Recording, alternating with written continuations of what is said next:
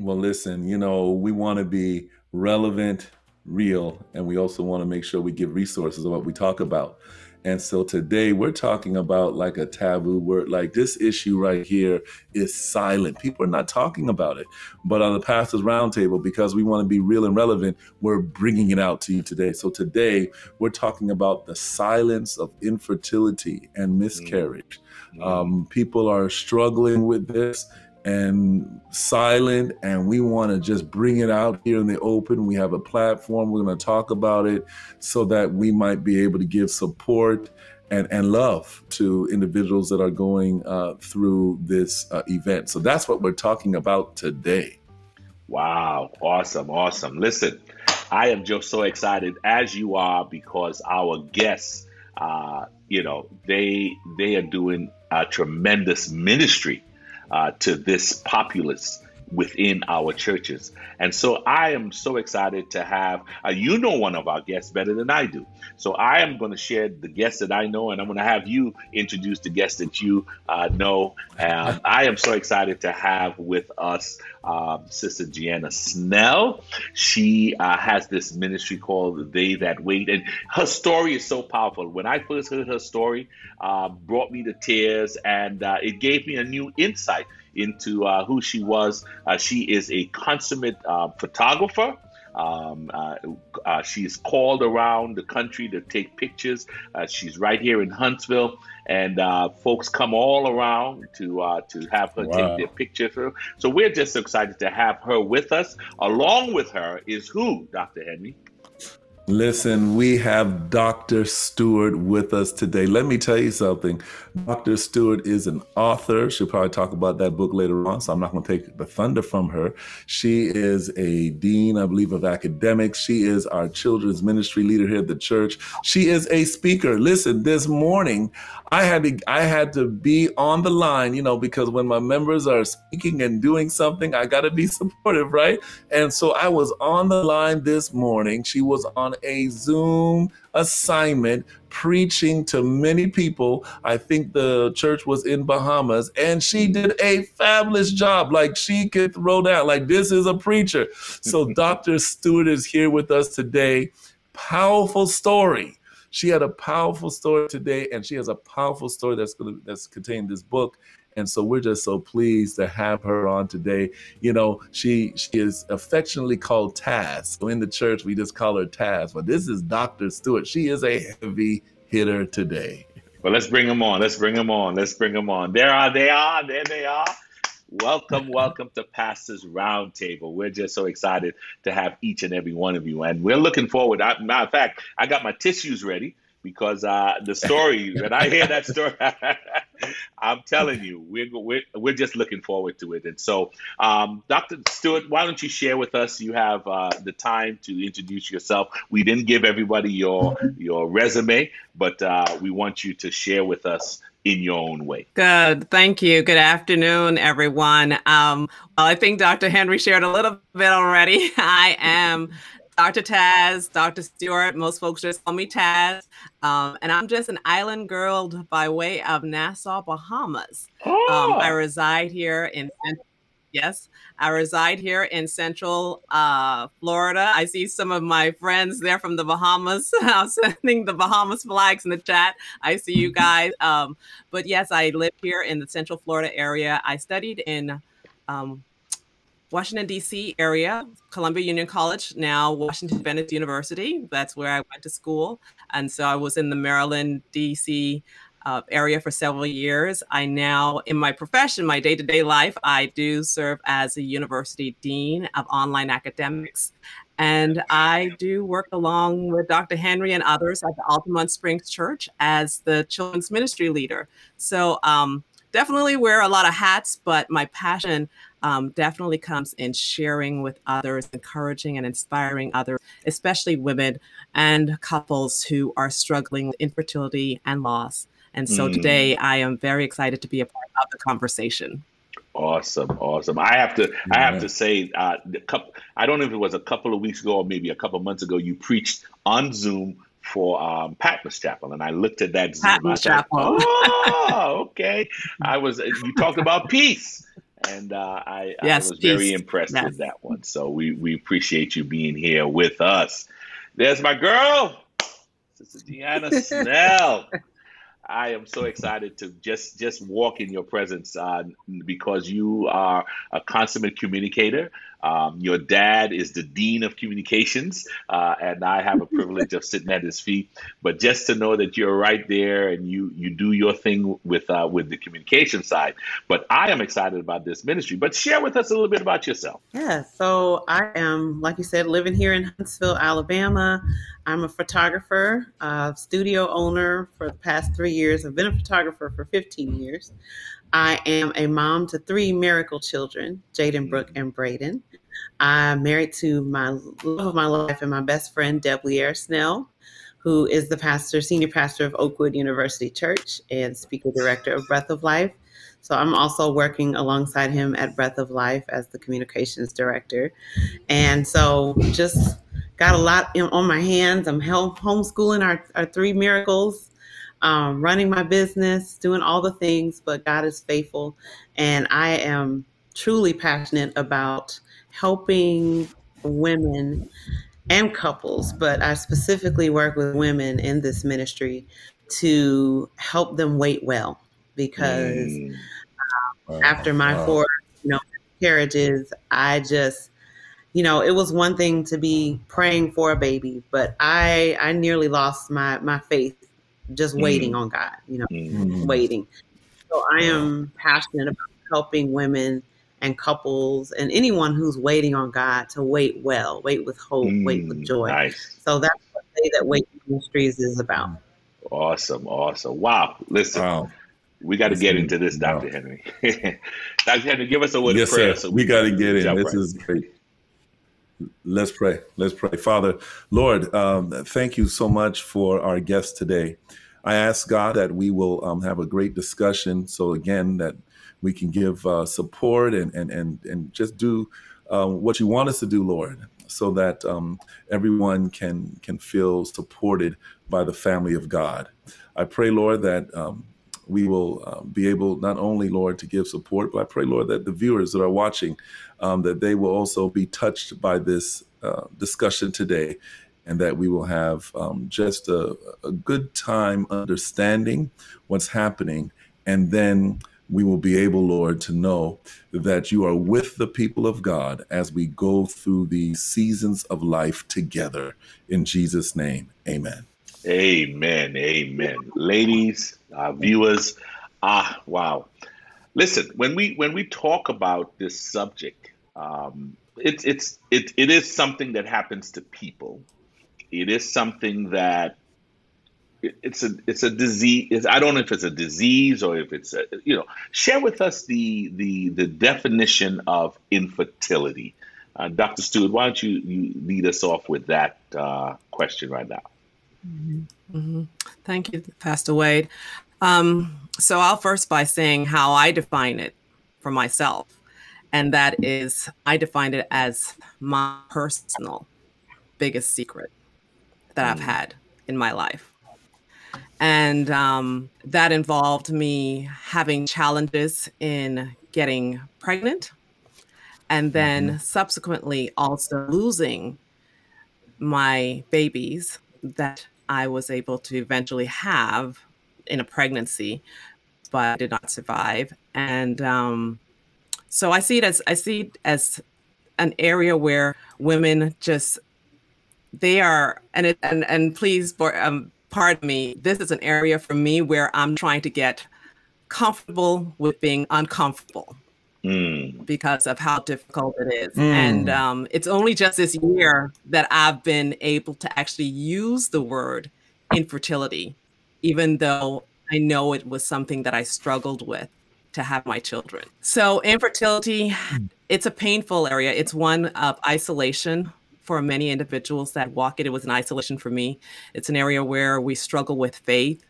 It's an area where it is very secretive. And it's something that for myself, I was even embarrassed about and shameful in sharing. And so a very, very, very difficult diagnosis, it is, let me start by saying this, it is a medical condition. Okay. It is something that's diagnosed. There is a medical code for it that can be coded. And so when folks think, oh, it's people who may have a defect, I've heard that term a lot before. I've heard it's something that some people are cursed. It's not that. It's a medical condition. That's all it is. And nothing that I've come to learn over time that I should be ashamed of. So I know we're going to hit a little bit about it down the road, but I want to quickly, just out of the block, we say infertility, but you have folks who will go up, they'll testify they have cancer or they have another type of disease, but you rarely do you hear someone say, I'm suffering from infertility. Is it something that only affects women, or does it affect men and women? I would say that it does, because men and women can be contributing to the challenges of actually having a child in a family. It's something that, like you said, is not talked about. It's not something that, I've seen some women, say that at a table, but you rarely hear a man, get up and say, hey, I'm contributing, or I'm having trouble with infertility. So I do agree with you that it's something that's not talked about, but that's why these conversations are so good. And I'm appreciative that you all brought this struggle to this roundtable so that we can talk about it more, so that we can normalize it, so that we can, let people know that you're not suffering alone. I've had several husbands from our ministry, the husbands of the women in our ministry, who have come on our platform, They That Wait Ministries, and have shared, their stories, their medical diagnosis. And I was so proud of them for sharing that on a public forum, saying, hey, I had low sperm count, or, this is what my diagnosis was. And that we need more of that, so that men and women and couples don't have to face this alone, and know that this is a real thing and that we need to talk about it more. Wow. That's powerful. And it's also good to know that the men also are speaking about this issue, right? Because it encourages others that are going through this health issue. I guess we call it a health issue, not necessarily a disease. Am I right? Okay. I just want to make sure, it's a health issue. Right. So when more men come and they talk about it, it encourages other men, because usually men are really silent, I think, when it comes to this issue as well. But I want to ask this question. Now, we know that there are visible signs, right, and symptoms of this health issue. But can you elaborate a little bit on the maybe the emotional signs when people are going through this, couples are going through this? Can you just elaborate on that maybe? And again, we're talking about infertility or miscarriage. Gianna, can you maybe share a little bit on that? Sure. So, obviously, one sign that is obvious to most of us is like, a couple has been married a while, and, 5 years goes by, 10 years. That doesn't mean that they're experiencing that. But I think we need to be sensitive to asking couples about, what's going on? When are y'all going to have a baby? Those type of questions can be really difficult to navigate when you're dealing with infertility or pregnancy loss. But I just think emotionally, just feeling emotional, just feeling overwhelmed, feeling like you may not want to attend the baby shower, may not want to hold the new baby that, a family member has brought around. Like, there's so many different things that are triggering when you're going through that walk. And so there's a lot of emotions at stake that can hit each part of the marriage or each part of the family. And then there are physical things that we just have to get looked at. I think we need to be more vocal about what's going on, what we're feeling.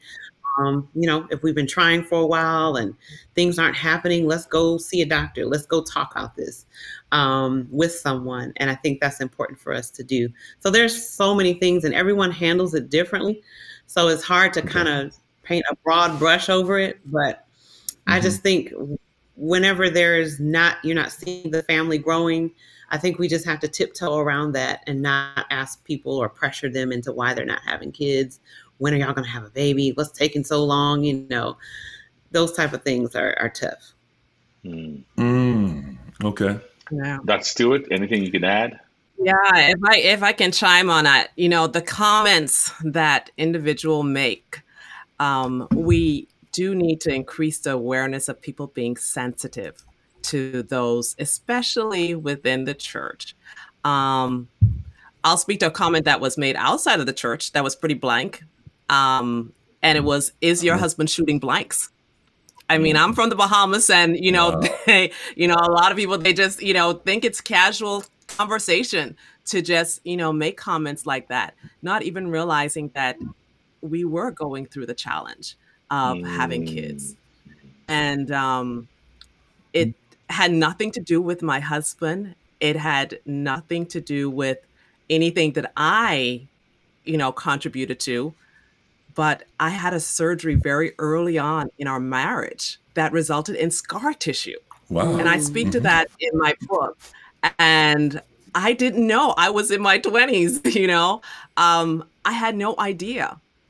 So, as you spoke to Ax about, what are some of the other, I think, signs that you can have, I've learned more recently since writing my book that there are so many contributing factors to infertility that women and couples are only now just learning about. Polycystic ovarian syndrome is another one. Scar tissue was for me. And there are so many others. I just learned last week of a minister who told me she was going into early menopause, so it comes in so many different forms. And again, nothing that has to do with an individual personally contributing or, doing some kind of harm that resulted in them having these challenges. There is the other one with blood clotting disorders, that also lends itself to challenges in conceiving. So, share that there's so many things on the table. I mean, I know each of you. I'm sorry. Go ahead. You were going to say, Gianna? Yeah, no, I was going to say I agree with that. And for me, it was a blood clotting issue. And what's hard about it is a lot of times you don't know that you have infertility until you start trying to conceive. It's one thing, you hear people say, I was told from a young age I would have trouble having children. But for many couples, they don't know. They're just following the next steps. Hey, it's getting quiet around here. It's time to have some babies. And you just think it's going to happen normally. I think that's what it was for us. Like, okay, you've gotten married, you've done this, and you just think you're going to get pregnant right away. And it doesn't always happen that way. And you don't find out until several rounds of failure or several rounds of delays where you're like, okay, something's going on, and they have to dig further into it. And for me, for losing babies, this is not like an experiment. This is a whole life. So we want to get to the bottom of this as soon as possible. Like, we don't want to keep experimenting and just hoping for the best. We want to get to the bottom of this so that each life, has a fighting chance. So I was happy that they were able to finally get to the bottom of what was going on with me. So, ladies, you share that there is a wide range of reasons for infertility, for issues when it comes to pregnancies, both in men and women. What would you say to folks who are listening, who will listen? What are some of the things you can share with them in terms of helping them to get on the path to learn about their situation? So I'd say first, get away from the idea that you did something wrong, that you made a mistake of some form. Release the shame, extinguish the burden of carrying it, believing that it's something to you. So start there first. And then do find a doctor. Go to the doctor. I know for men that be like, well, we got to go to the doctor for it. Let's just keep going at it, right? It's going to happen. But like Gianna said, it's something that actually sneaks up on you and it catches couples by surprise. I mean, we were caught off guard, like, what, why, what's going on? We're young. Why isn't it happening? So do first release the shame, and two, find a doctor, and a good doctor too, that will support you on your journey to becoming parents. Wow. I was just going to chime in here. I know, Sister Snell, you were talking a little bit about your experience as far as emotional. I mean, just from you mentioning a little bit what you went through, and I know Taz went through, something too. Emotionally, how was it going through that emotionally? Because I could only imagine, how difficult that experience was for you. Can you share a little bit more about that? Because I'm sure people here on the line, they want to know, and they want to, some people are going through, what you had gone through. Yeah. So that was the toughest part.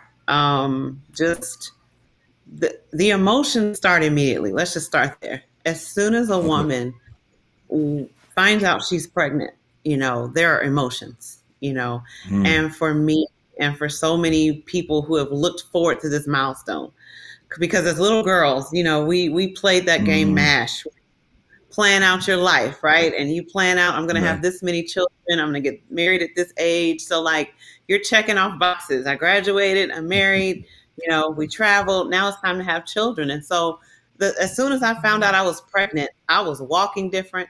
I was eating different. I was trying to find ways to bring it up to strangers because I was just excited. My husband was excited. He went out and got maternity clothes. As soon as I told him I was pregnant, he went to the store and bought a bunch of maternity clothes and had me try them on. We called our family. We called our friends. Like, it was just exciting because this was the first grandchild on both sides. So you're just feeling that automatic connection. At least I was. And so when I began experiencing the symptoms of a miscarriage, and I'm realizing that I cannot control this, I can't stop this, there's nothing I can do but experience this.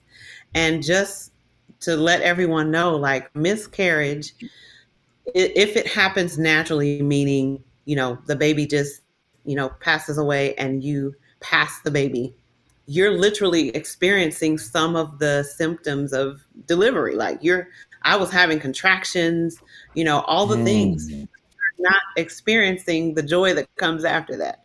And so my emotions were just all over the place. I was crying. I was just angry. I was upset. I was disappointed. And for it to happen 4 times and experiencing that disappointment of, I'm up here and then I'm down here. I'm up here and then I'm down here. And of course, adding the spiritual layer, my husband's praying over my womb every morning. Every time we get pregnant, we're like, let's cover this in more prayer. Like, let's claim the promises. So he's coming and laying hands on me every morning. Like, Lord, we are praying and claiming your healing, that this baby's going to make it. And it wasn't. And so after that third loss, I just kind of said, God, these promises I've been claiming, these prayers I've been praying, like, what's the point? Like, I had to just kind of close my Bible for a little while and just kind of take a moment, because I just didn't understand why God kept allowing it to happen. And it took me down a spiritual journey where I walked away from God and started questioning his love for me. But I'm so thankful God pursued me and let me know. I remember a mom who had lost her daughter. She called me one day and she said, God is big enough to handle all of your emotions. So whatever you're feeling, you need to take it to him. Stop running from him. Stop hiding from him. Stop trying to act like you're blessed and highly favored and it's all good. Give him your anger. Give him your envy. Let him know where you are, because he already knows, right? He knows we're bad. He knows we're disappointed. He knows that I'm upset that my friend just got pregnant. So what better way to be vulnerable to God, to say, God, I'm struggling today, but God, I'm here. Can you help me work through this? And once I learned how to bring my emotions to God, as ugly as they were, that set me free. And my vulnerability with God built intimacy. Because when somebody sees you at their worst, at your worst, and they still love you, and they still listen to you, they still want you to come back and bring that to him, then you start loving that person back. So God literally loved me back to him and said, bring me everything. I can handle it. I'm big enough for all your emotions. And he just loved me back to him. And it was just, I can never turn my back on him now. And I said, God, it's not about a baby anymore. This is about you. This is me and you. Like the enemy was trying to snatch my salvation, snatch my faith, my joy. And God said, no, not today. Not today. But I praise God that not only did he restore my babies, he restored my joy and my salvation and my walk with him.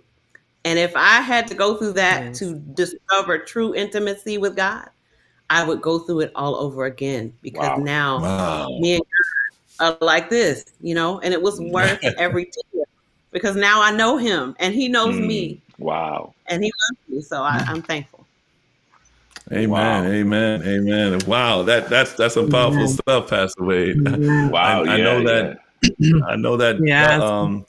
Taz, you got a story as well, and just the ability to connect with folk through your stories. I mean, what I learned from Sister Snell is, to collaborate, to talk. When that lady called you up, who lost her daughter, and was able to encourage you, right? And that lady has to wait, right? She got to wait to see her daughter again, and of course you're going to be, seeing your children again too, as well as when we get to glory. But for her to just share that with you, that's amazing.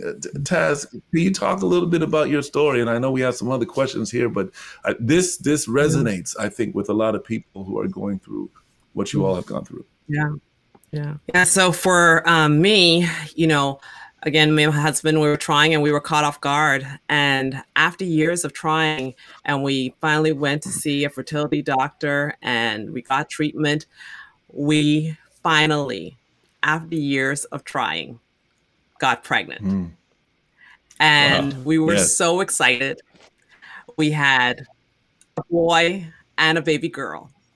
And I can't begin to tell you the amount of excitement we had. I remember the first time I shared with my grandmother that she was going to be a great grandmother to my kids.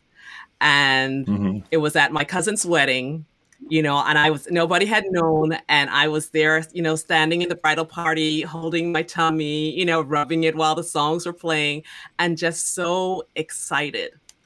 And I told my grandmother after the wedding, it felt like the icing on the cake at the end of a family event. And for me, it was like, this is my first time at a celebration and I'm pregnant, right?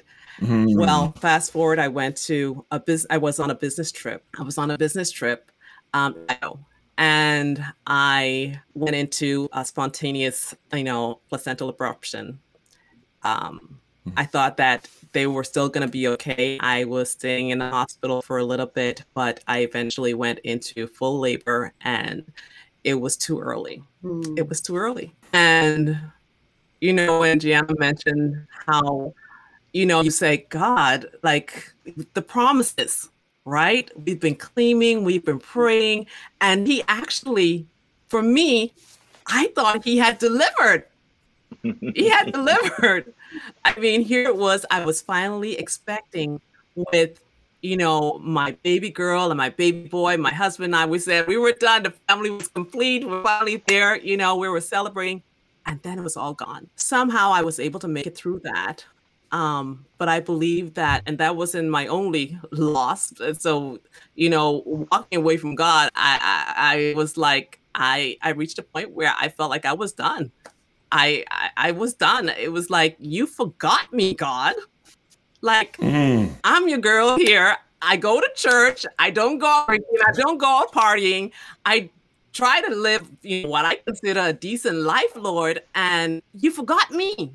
Wow. Wow. You forgot me. It was a very dark space for me.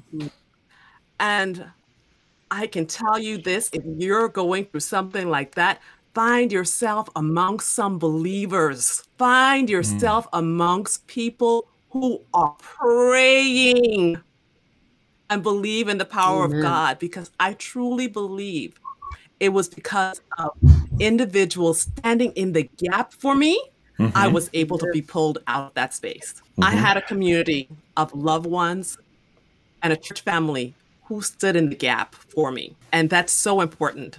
That's so important. And, like Gianna shared, God, oh, how he wrapped his arms of love around me and said, baby girl, I'm still here.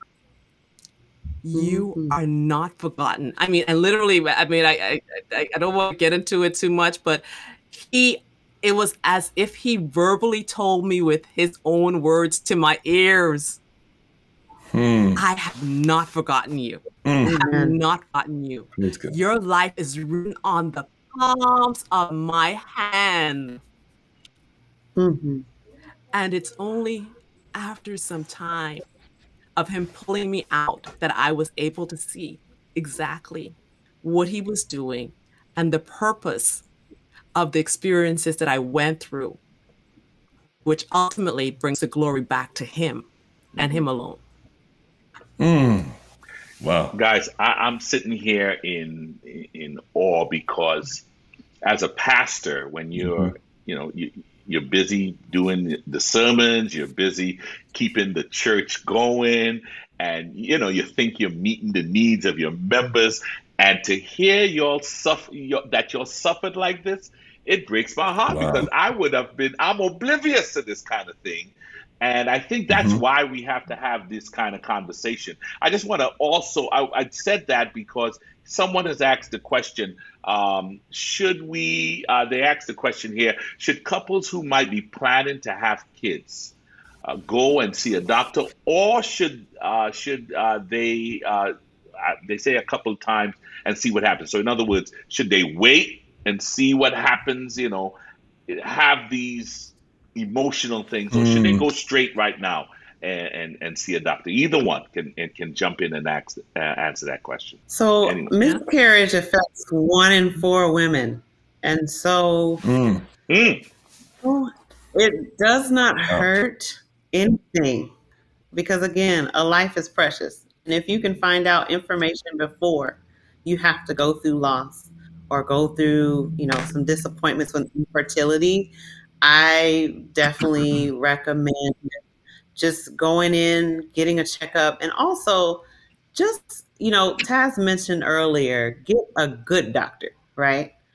Okay. I feel like this, before you get pregnant, is the time to, if you have the luxury of being able to say, let's do some consultations, let's find a faith-based doctor, or a doctor that is in tune with the needs of our community or of our, our background, because I've been through a lot of doctors. They were not all good. And I had to go through some painful things to find out how important it was to find a good doctor. And so I feel like it's definitely beneficial, if you have that time now, to just go ahead and get everything checked out, find a doctor, someone you're comfortable with, because this is a journey. So yeah, find a good doctor that you can trust. I like that. I see some questions coming in the chat. I see Pastor Paul's question, Pastor Wade. Very good question. There we go. Some people feel that infertility is God's judgment on them for their past sexual sins. Some are told by church people this is God's punishment for people who have abortions. How should we address those postures? The church people will come up with all kinds of stuff, right? They don't even know your past, right? They don't know what's happened, but they'll come up with these things. How do we address this? How do we address the church when they're getting all into our business? Taz, I don't know if you could chime in on that. So I like to come from the perspective that the God I know and the God I serve is a God of love. And his love is not judgmental. And once he forgives, that's the beauty of how he is. Once he forgives, it's forgotten. So if you have past sins, if you have past issues, God doesn't even remember those. So that would not be something he would be holding against you when you are encountering these issues, because he's a God of love. So that's my response to individuals who, come at an individual and say, well, it's because of what you did. That's why, your situation is like that. No, if they've given their life over to Christ and he's already forgiven their sins, that's already gone. It's not their issue. It's now yours. Yes, I love that. I love that. Any thoughts, Gianna? Verse that comes to mind is, there is therefore now no condemnation for them whose walk is in Christ Jesus. And I have heard that, and even women in our ministry have, expressed that lament, that I feel like this is happening because of the abortion I had, or because of the sexual sins. And I just, like Taz, that is not the God we serve. He is not a God who seeks to punish us and do that type of thing. That's the enemy that is speaking that. So rebuke those lies, and just remember that God loves you. He wants you to prosper and be in good health. He is promising you a hope and a future. So we rebuke that in the name of Jesus. All right. I Praise love it. God. I love it. As you are sharing there, I shared earlier that as a pastor, I'm feeling like, wow, I totally missed this chapter in how to be a pastor. but I remember, my wife and I, when we first got married, we actually 4 years we spent time together, and I remember we were trying to have a baby. There were all these myths and comments as to what to do.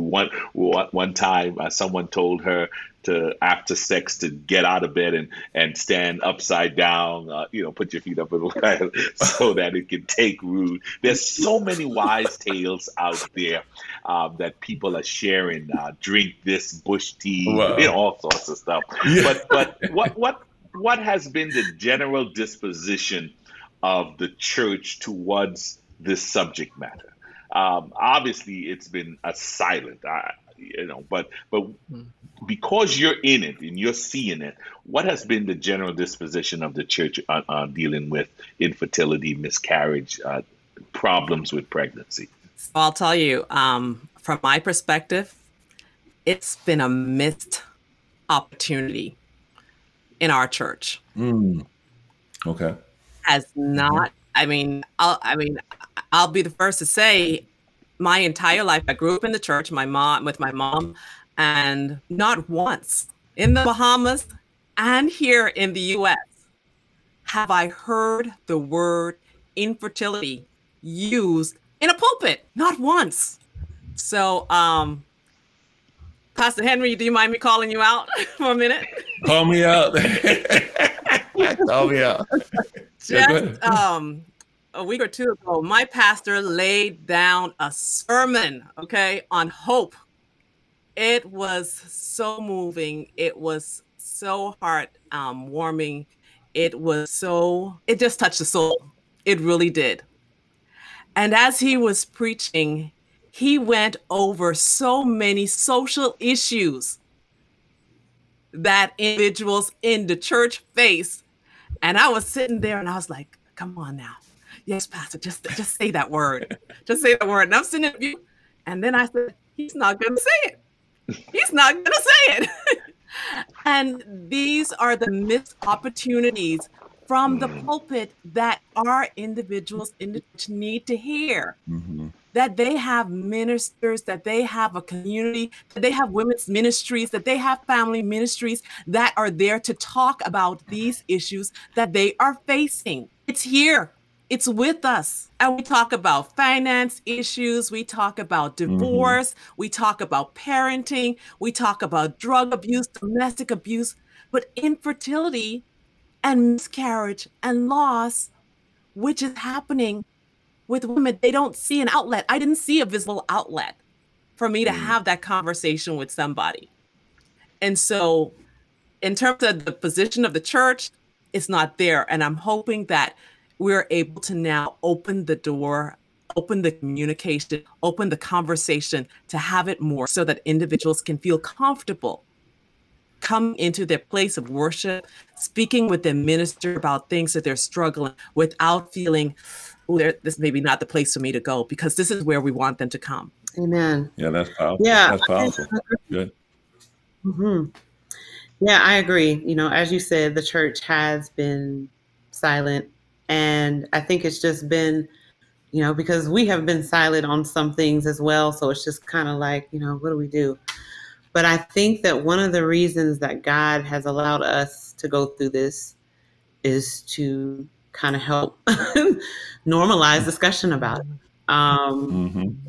Before we had our miracles, while we were still in the midst of it, with my husband being a pastor and a preacher, he started preaching about it. You know, he started telling the story. Did I want him to tell the story? No. Did I want people staring at me as he's telling this, and people are starting to look at me with pity in their eyes? And I just felt judged and seen, and you know, it was not easy for him to be sharing our journey from the front, and I'm over there horrified, like, oh my goodness. But I'm so thankful that he did, because the prayers that started coming our way, the women that started coming up and saying, I lost 8 babies. I lost 6 babies. I lost 4 babies. I know what you're going through. And I'm like, what? These are people that I go to church with, been going to church with for years, had no clue they had ever experienced a miscarriage. You look around and you see families and you just don't know that they've gone through the same thing. And so I was so thankful, and I am so thankful that we have been chosen as ambassadors to help, you know, the silence around this issue, because of, you know, the position that we have and that, you know, he has. We're able to bring a voice to those who are suffering with this issue. And so, yes, when my husband is speaking and he's, you know, brings up divorce, and then he says miscarriage, he says infertility, because he knows we went through it. And so now I think that there are, you know, God always allows different people to go through different things, because a lot of times, let's just be real, we don't know or aren't aware or cognizant until we have faced it or someone in our circle has faced it. We just don't know. And so, you know, I believe that the church is doing better. I've had so many people here who have come and said, we just had a miscarriage and we treat it just like any other death. You know, we're showing up with dishes. We're, you know, going over, people go visit. I think that we need to normalize that as a church, instead of brushing it under and saying, you'll have another baby, it'll be fine. No, this is loss. This is a real loss. This was a whole life. And so we have to treat it that way, and we have to minister to that couple. And as they allow us in, we need to, you know, treat them just like we would if someone lost their mother or someone lost their, you know, 16-year-old child. We need to visit them. We need to check in on them. We need to pray for them. We need to, you know, hold them up just like any other loss. And I think that's been the problem as well. Not just silence, but just, oh, you had a miscarriage. Okay, you'll get pregnant again. Don't worry about it. And then just keep on moving. Whereas this is real, the same grief journey that you go through when you lose a parent or you lose a spouse. You go through those same steps with a miscarriage. And I think that we need to normalize that as well, and allow people to experience their grief, allow people to have that time, you know, not just, okay, get over it. Like, no, we're walking through the same exact steps. And so we just, you know, need to also normalize them experiencing and receiving the same grief ministry as others. Wow. Yes. Wow, that's awesome. That's awesome. I mean, you know, again, sharing the story and making that a part, of our appeal and service to the members, especially as pastors. Listen, I praise God for Dr. Stewart, man. She called me up. This is the type of member you want. She called me up. She said, Pastor, great message, but here's something you could do. I love that. And again, to have members like that to help in the ministry, because we got to serve everyone, right? So I'm gonna say, I don't know if we're gonna go to the reset right now, Pastor Wade. If Well, let's deal with Pastor Paul's question here. Okay, We're I have talking a about question I it need to ask. within the church per se, and there. But is this something that maybe a church that may not be experiencing the same emotional swell among its members? Could this be a ministry that can be done to the outside of the church? Well, we'll get to exactly what some of the ministries, but is this something that we can look into our community? Are we going to see the same kind of impact that is happening with those that we know within the church? Go ahead, Taz. What I was going to say is that you're going to find, what you're going to find is that there are individuals outside of the church who don't have that community that's standing in the gap for them. And because of that, they are, if they did have a relationship with God or did know God, they're gone. Mm-hmm. They're not seeing hope. They're not seeing, a future with God because God has forgotten them. And so there is opportunity for us to provide resources and services to individuals outside of our church, whether it's going to the hospital and saying, hey, we have this community at our church that is willing to pray with individuals that are going through these losses or that are going through these struggles, and or tapping into some of those organizations that are outside of our church and, being a resource that maybe show up and maybe provide food or provide contact or, prayer services or grief ministries. There is an organization, MEND, Mommies Enduring Neonatal Death, that I wanted to mention today because I had a colleague who had a stillborn a year ago. And the anniversary of her baby's death was this May. And I just recently saw her and she told me that this organization sent her a floral arrangement. Wow. Okay. That That's nice. impact on her, that somebody remembered the loss of her baby a year later. Never yet. I can't forget the organization now either. Because I'm like, that's the type of outreach we need to be making to individuals that are experiencing this type of loss. Yeah, listen, we're going to move into the ministry and that sort of thing. But I have a burning question. So again, you all have been in your family, your husbands as well, been through just an ordeal. God has, blessed you with children now, and we praise God. What do we say, though, to those couples who are not, who haven't gotten children after praying and even sometimes, going through different treatments and so forth? What do we say to them? How can we, I guess it kind of goes to ministering, but how can we, what do we say? How can we be supportive to individuals like that? Start with any one of you, Sister Snell or Sister Taz, any one of you can start. Yeah, so that's a tough one. And honestly, there are people within the ministry of ladies that I work with and couples that I work with that are still waiting. And it's been 10 years, it's been 7 years. And they're kind of in that space where they're like, okay, God, what are we doing? What's next? My biggest thing is just continuing to walk with them, continuing to pray with them, continuing to support them.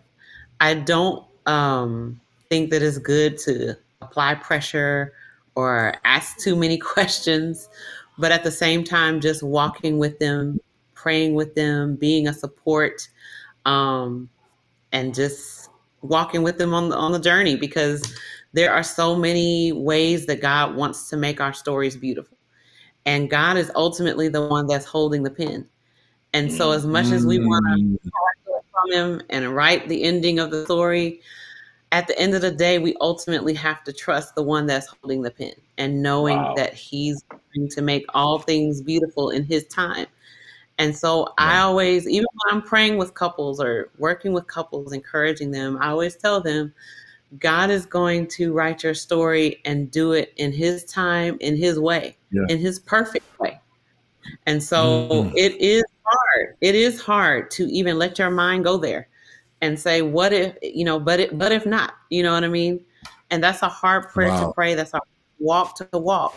But I think we just have to continue walking with them and continue to, pray that God reveals his will and gives them peace about his will and about what he is doing in their lives and on their journey, and give them lots of support, because there are statistics that say that couples who face this are more likely to get a divorce or to end up Mm. separating. And so My, I my, would my. definitely encourage those couples to stay in, therapy or communication and talking with each other and being intentional to not let what Mm-hmm. the enemy meant for evil, not let that happen. Like, let God write your story and trust him with the results. And there are so many options out there now. So many Right. options out there for those who want to have Right. children.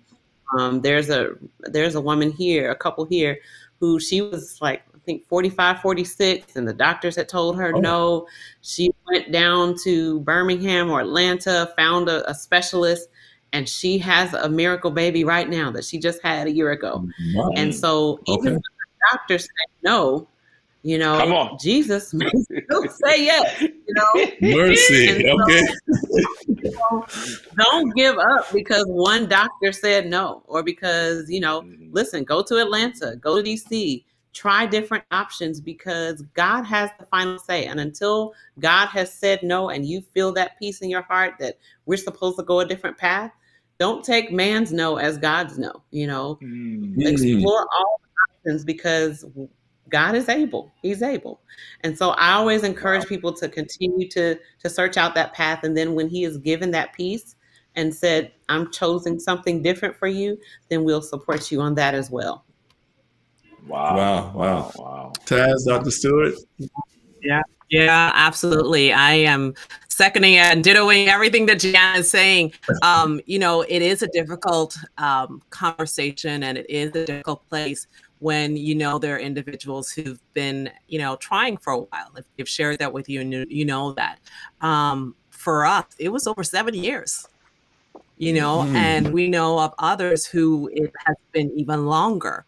But thinking back to my story, I remember we were on our 10th anniversary cruise, and I had already come to a place where I was in a different place with God, right? Through individuals who had been praying for me, who had stood in the gap for Mm-hmm. me. And I reached a point where I was like, God, if you don't bless me any more than you've blessed me already, I am Mm. blessed more than enough. Wow. Come on. It's when you can reach that space, Mm-hmm. I think sometimes God, sometimes moves that pen in a different direction. But Yeah. even if he doesn't, take a look at what he has done in your life and reflect on the beauty that he has brought into your life. And know that, again, he has not forgotten you, but he may have a different story for you. Mm. Okay. Wow. Wow. Wow. Nadia has a question. Nadia has a Mhm. question here. She says, what are ways that couples can set up healthy boundaries that protect their marriage during the wait? What are Mm. some of the things you can share with couples? I'm gonna start with Dr. Taz. What are some of the things we can share with couples that they can do while they're waiting? And then we're gonna come to you, Gianna. So for us, it was a whole lot of praying. I mean, I don't know. Some people say that sounds cliche. That sounds like just something you do, but there's power in praying together as a couple. I mean, and Mm-hmm. for my husband and I remember that day when I told him, literally, I remember having a conversation with God while I was walking our dog. God, you forgot me. Like, you forgot me. And I came back in, and he saw that I was, like, I guess I looked deceitful or whatever. I didn't want to have anything, to do or say. But he was like, "Hey, babes, let's just, study together right now. And let's, read together right now. Let's pray together." And it's being consistent with doing that while you're going through the journey. And also recognizing when the other partner, right, may be in a different place, and filling the gap for them as well in their spiritual walk. That helps to build that boundary of protecting your marriage. So don't take prayer lightly in your marriage. Don't take it as something that you need to do alone, especially if you're the woman, like, okay, let me pray to God about this, or the husband, let me pray for my wife. No, do it together. Do it together, because that's what we did. And I'll tell you, that particular day was when literally the exact devotion my husband opened up. The very first section of that devotion had the words, "I have not forgotten you." I mean, I still get chills, like, God, what? Yes. I just was looking at you while I was walking the dog. You wanted me to come inside here and have my husband to tell me through this reading that you haven't forgotten me. I love it. I love it. Stay together, pray together, study together. Yes. And let her carry you through. Awesome. Amen. Gianna? Amen. Yeah, so I definitely agree with that. One of the things that helped us was learning how to communicate where we were. So the enemy has come to steal, kill, and destroy. And so when he allows fertility and miscarriage, he's 100% trying to use that to break you apart, And so one of the things I began feeling after miscarriage was like a little bit of resentment toward my husband. Like, he looks like he's over there and he's good. I'm over here struggling. I'm crying. I can't get myself together. Like, why is he not feeling what I'm feeling? Why is he not having a bad day? And of course, he's trying to be strong for me and not be over there breaking down. And I'm not down. But we were both trying to be strong for each other, but we weren't telling each other where we were. So I'll never forget, there was a family member whose baby was being blessed, and he had to bless the baby. And we were just both I didn't know it. I was having a hard time. I was kind of dreading the event. I was just like, I'm not in a good headspace. So I decided to tell him where I was and how I felt. And I was just like, I just need to vent for a second. Listen, this is tough. We've been trying to have babies. This person just had a baby, wasn't trying, it was hard. And he told me, he said, "I'm struggling too." And I was like, "Really? You are?" Wow. And he's like, "Yeah, I have been for a while." And he's like, I'm trying to get the strength to do this. And I've just been having a hard time. It's not fair. Why is this happening? So we just sat there and we vented for like maybe 30 minutes. And then he said, "You know what? We got it all out. Let's take this to Jesus. I mean, that's all we can do. Amen. We're not going to let this make us better. They're not going to make us, we got to take this to God and ask him to help us do this." And from that moment on, we finally learned how to manage and walk through this together as a team, as opposed to like me against him. Like, we finally learned how to talk to each other and check in, because I didn't know he was feeling I didn't know he was struggling. I just thought, we were both trying to just be strong for each other. But I'm glued together and saying, "How are you really? What are you feeling today?" And asking him and asking her and checking in with each other and being real, I think is very important, because the enemy is going to try to create a wedge between you. And one of the things my husband and I marvel at is we look back over our weight. It was about a 4-year journey for us of loss and, miscarriages. But we look back on it now and we're like, I praise God we didn't have our babies a moment before we had them.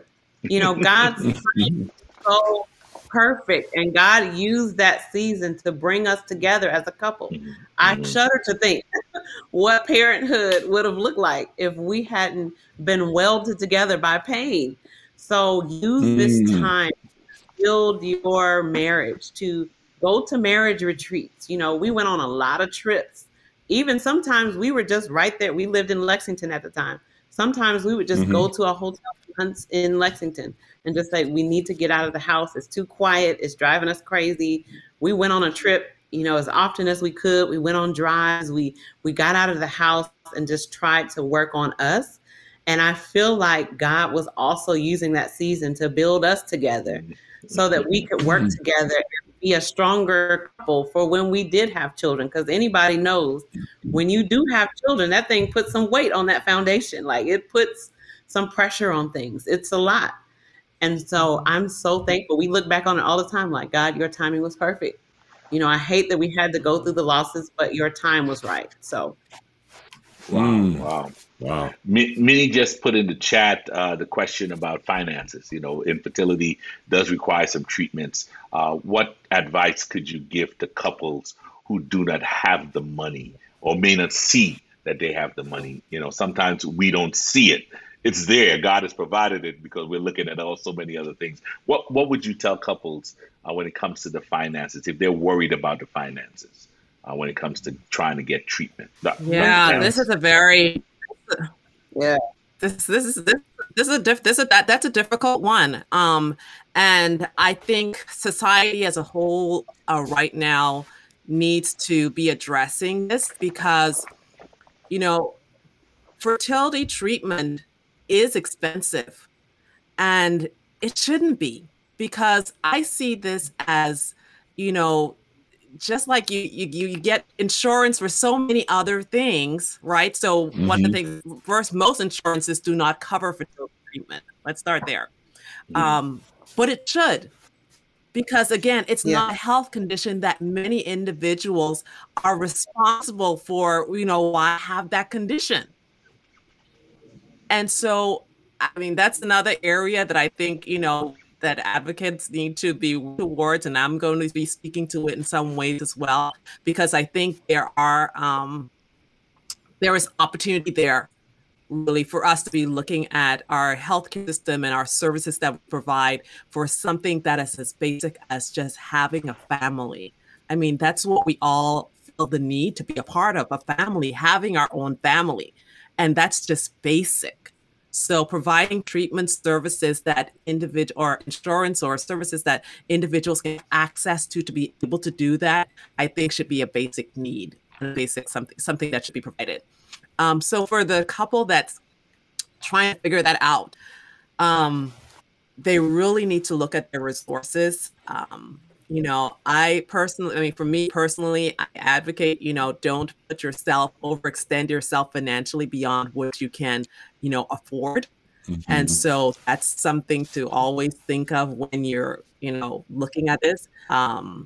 For us, we had a miracle situation, when we were exploring fertility treatment. And again, I think that just goes to prayer and how God orchestrated things for us. We didn't have to take out a loan. We didn't have to borrow funds. And, as Pastor Wade was saying, our God can do some miraculous things. And I'm a testimony to it, and I speak to that in my book of how he did that. He still blows my mind how he shows up and how he works things out. So while you're looking at your finances, know that the God we serve, he doesn't have any limit to what he can do for you. Right. Okay. Gianna, Well, listen. But before I just want to see if Gianna has any suggestions for that couple who's concerned about finances. I think this is a huge opportunity for our churches who are wanting to find ways to support, is to develop a fund, to put that line on the envelope to say, fertility treatment support, because that is truly, like she said, it's very expensive, especially for those who are doing IVF. It can run 10 to 15,000, depending on where you are per round. And sometimes those rounds aren't even successful. So you put all that money down and the pregnancy is not successful. And so it can be very draining on a couple's resources. So this is definitely an opportunity for a church who's like, how can we support? How can we help? Start a fund for those who are going through this journey, because it is expensive. But I do just want to say, God is a miracle working God.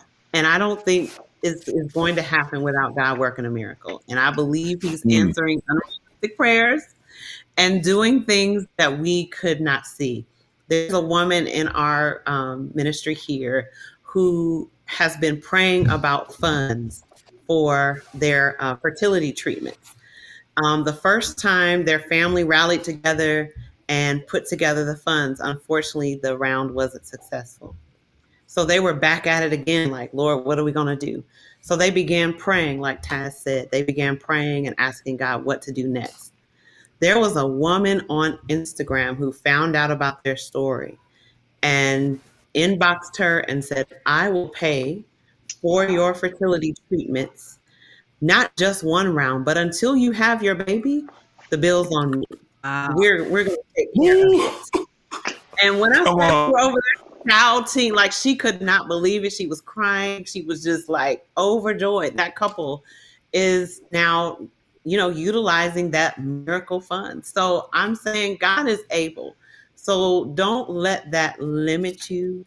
Put your request on the altar and ask God for what you need. Ask God for what you need. He's able. Wow. He is able. My goodness, that's a powerful thing, Pastor Wade, I know we only have a few minutes left, but I want to know a little bit more about their ministries. I mean, both of you have ministries that are effective, impactful. How has your organization ministry been serving people affected by this? We'll start off with Taz. So for me, I've been really, it's organic how it's happened, but been providing one-on-one support to couples and women who have been challenged with this. And it really is organic how it's happened. And I found really fulfillment in doing that and serving in that capacity. And most recently, I have authored a book called The Secrets of Infertility, an untold journey of faith, fertility, and favor. I think you have it up on the screen there. And this is a project that I actually started, believe it or not, 5 years ago. I started writing my book 5 years ago, and I think I was playing around with it, and I knew God, and I think I still was struggling with the shame. I was still struggling with the embarrassment of what people would think when they know my story. And last year, I had a colleague who had a stillborn. And it happened right around Mother's Day. And then shortly thereafterwards, I also had a family member who had a loss. And it was as if God was telling me, you can't let another woman or individual go through this type of struggle without providing hope. And so I put the pedal to the metal and I got to finish my writing and getting the editor and putting the funds together that needed to make it happen. And so next month, my book will be available on all platforms, and it is available right now to pre-order once it comes for shipment next month through my website, drtaz.com, which is spelled out DOCTORTAZZ. So yeah, that's how I'm here to share and minister and help others. Or as Gianna said it, I mean, for us to be the ambassadors that God saw fit to use us to help others in this way, it's definitely what we're here for. Wow. Excited about that in the book. So Sister Snell, I think we hinted on your ministry earlier today in the introduction. Tell us a little bit about your ministry and how impactful that has been to people who are going through this journey. Yeah, so I think after going through our 4 losses, having our miracle babies, I was looking for a way to connect my pain with my purpose, you know. And so one day I was in the house and I heard the Lord say, you need to hold a brunch for women on Mother's Day who are not mothers. But I remember Mother's Day being very hard for me because, you know, I had a baby, but I didn't have that baby anymore. And so I just didn't know. Like, I felt like I was a mother. I was longing for my child, but I had felt misplaced, especially on Mother's Day. And so the Lord said, host this brunch. And I'm like, I don't know who's dealing with this. Like we all have mentioned during this conversation, it's a silent issue. People don't go on Facebook and announce they had a loss. So, but the Lord said, just put it out there. I'll send the people. So we had our first brunch in 2015.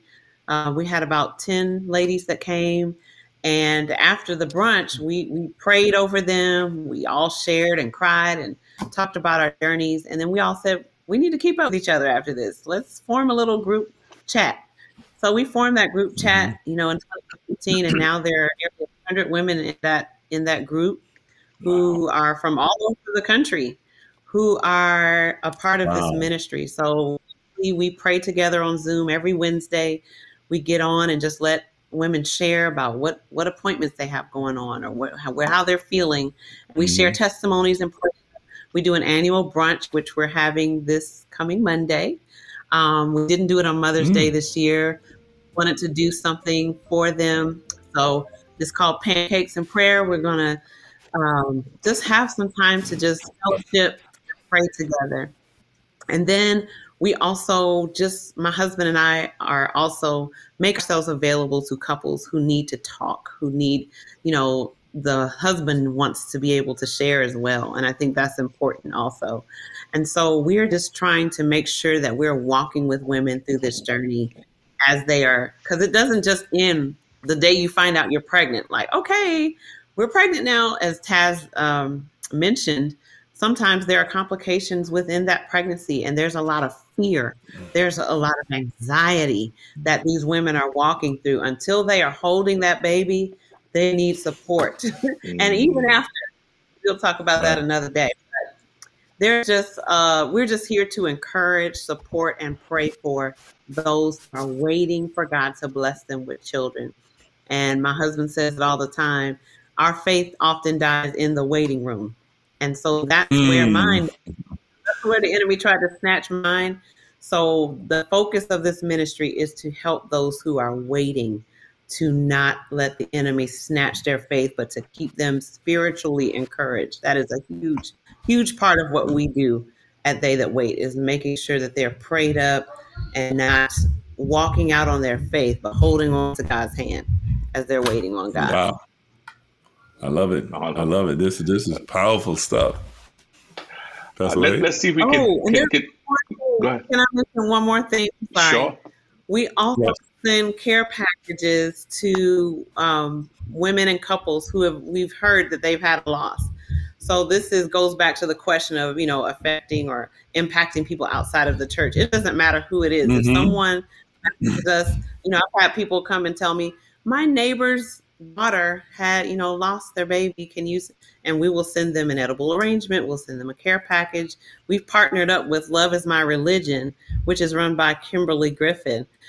She does an amazing job with care packages. And so she sends out those packages. We have a little note from our ministry.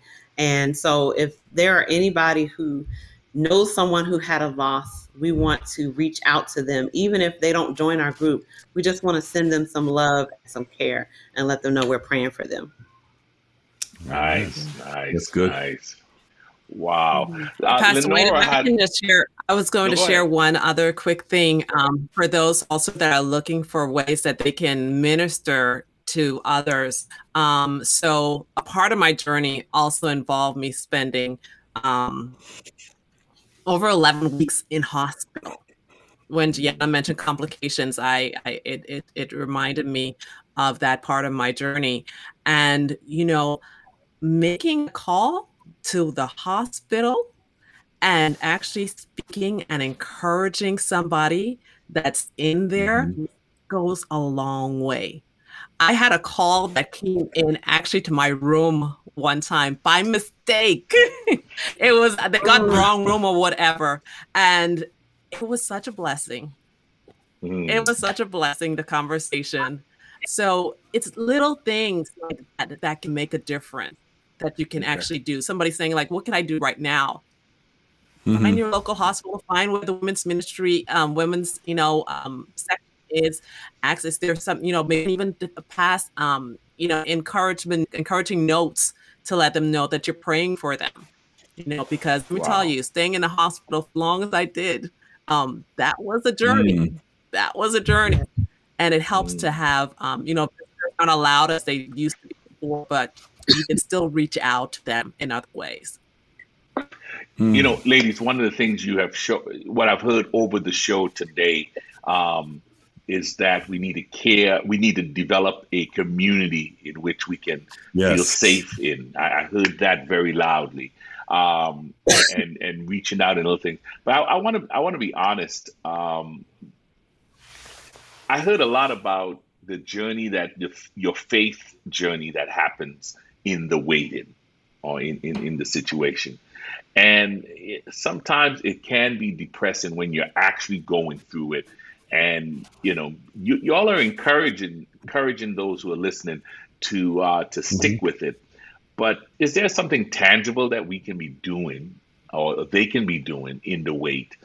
We may have touched on it, but I just want to bring it up again as a way of, as we close out, what are some tangible things we can do in the wait that it's a little more than the spiritual? Because we're praying, we're singing the songs, we're having the group, but is there some other tangible things we can be doing? We may go to the doctor, but what are some of the other tangible things we can do in the wait? Yeah, so I think it's very important to be gracious with yourself when you're in a wait, when you're in a journey like this. Okay.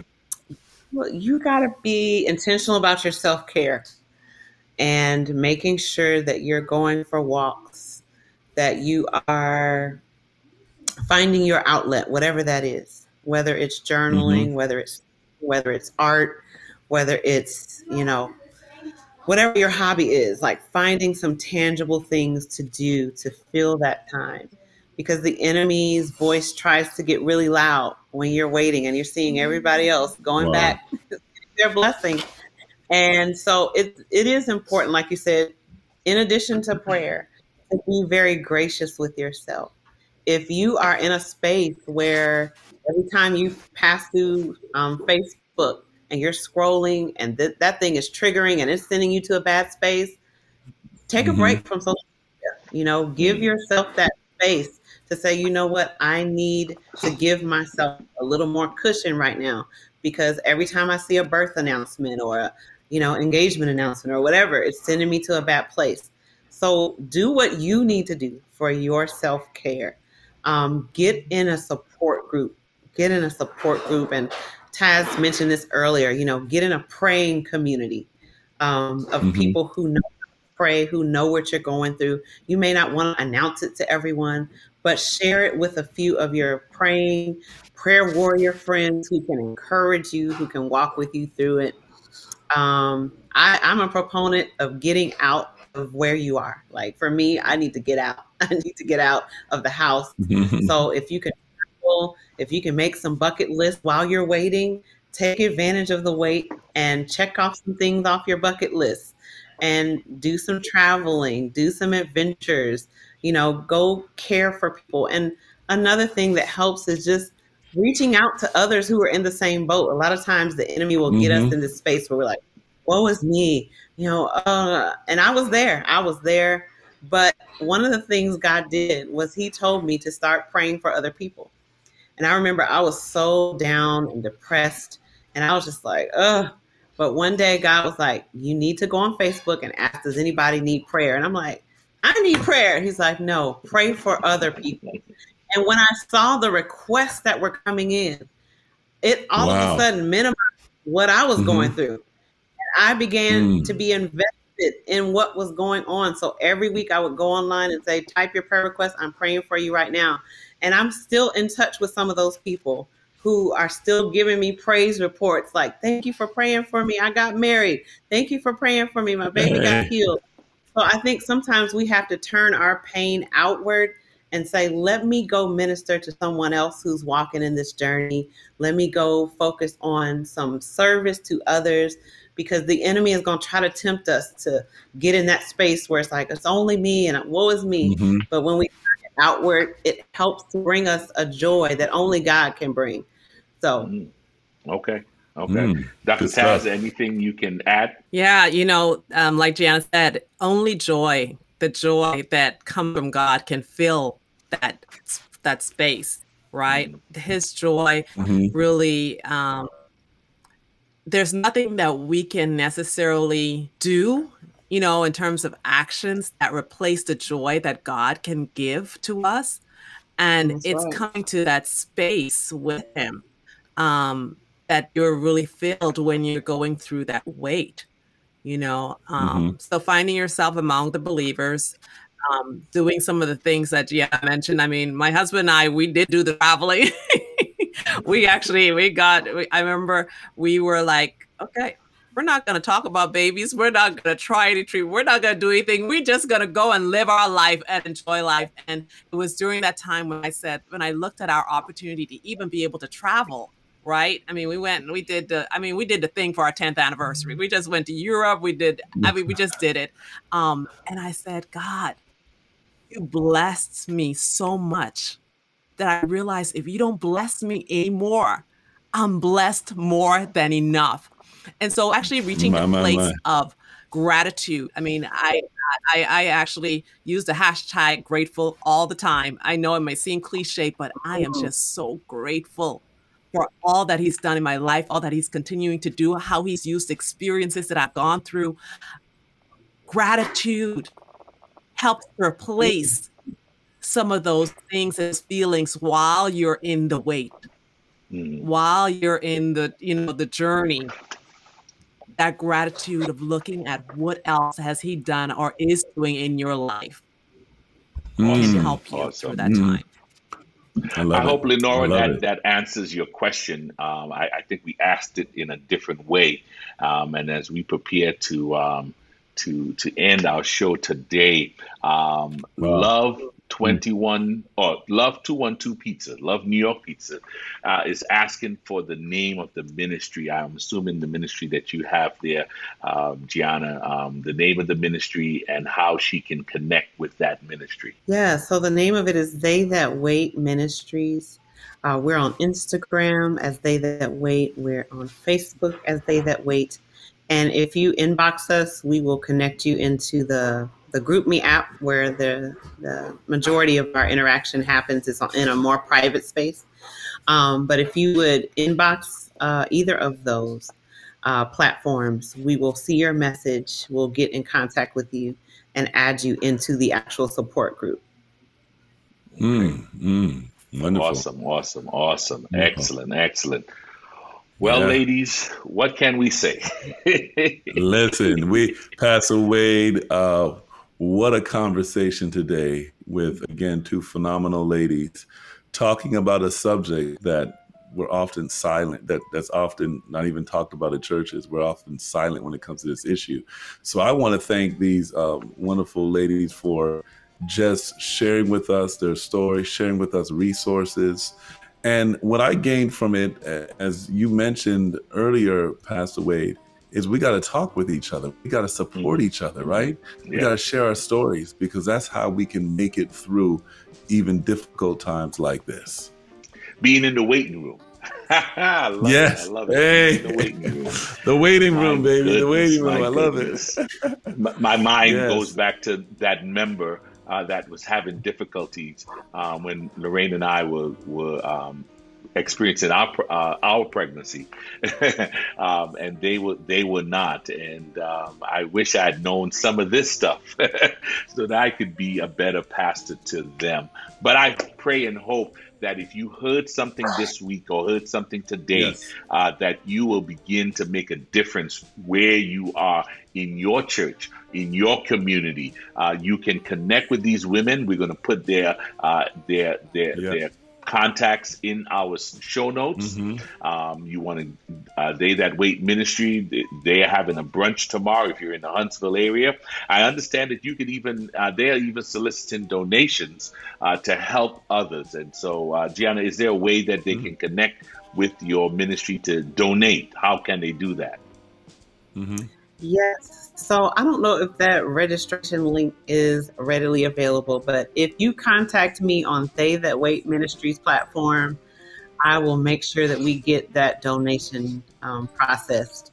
We've had some people give. That helps us send out those care packages to those who we hear have had a loss or are going through a rough patch with their infertility.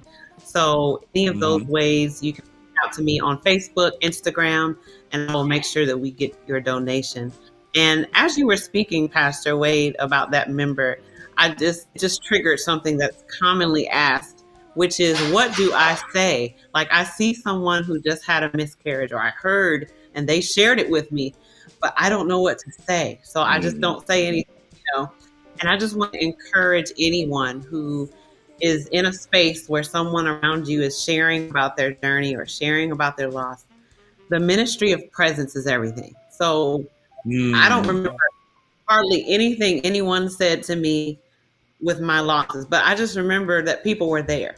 I remember the two ladies that showed up and they brought chocolate chip cookies. They didn't say anything. They didn't ask me anything. They showed up with chocolate chip cookies. They saw that my stairs needed to be vacuumed. They vacuumed and they just cleaned up a little bit and then they left. And I'm like, thank you. You know what I mean? Like, I just remember that people were there. There's nothing you can say that's going to fix it, that's going to make it better. So don't put pressure on, I don't know what to say. Just focus on being there. Your presence is everything. So just showing up and saying, can I just run to the store? I'll drop it off on your porch. Or just showing up and just letting that person cry and talk is everything. So don't show up with a word. Just show up ready to listen. And that's everything for anyone who's going through it. Awesome, there's the registration link. Yeah, we put the registration link in the chat. So if you're interested in being a part of the program on tomorrow in the Huntsville area, you can share with that. It's on Monday. Sorry, it's on Monday. On Monday. Let's not rush it. I'm ready to do the ministry today. Dr. Stuart, your book is going to be available at your website. Is it going to be on Amazon or any other place, or is just at your website to get your book? Yes. Late next month, it will also be on Amazon and also in several bookstores in Bahamas. For those of you who are watching from there is one bookstore I know that is already, contacted me regarding having my book on the shelves there. And so hopefully, I'll be in touch with the ABC here locally. Maybe you will see it in an ABC near you too very soon. So wonderful. Let's see how that goes. But thank you so much. Well, again, thank you so much to our viewers. If you enjoyed today, just let Sister Snell and Dr. Stuart know that in the chat. Just say, hey, we thank them for their sharing, their courage for sharing their story, and please pray for them as they continue to make an impact to those who are in need of this kind of ministry.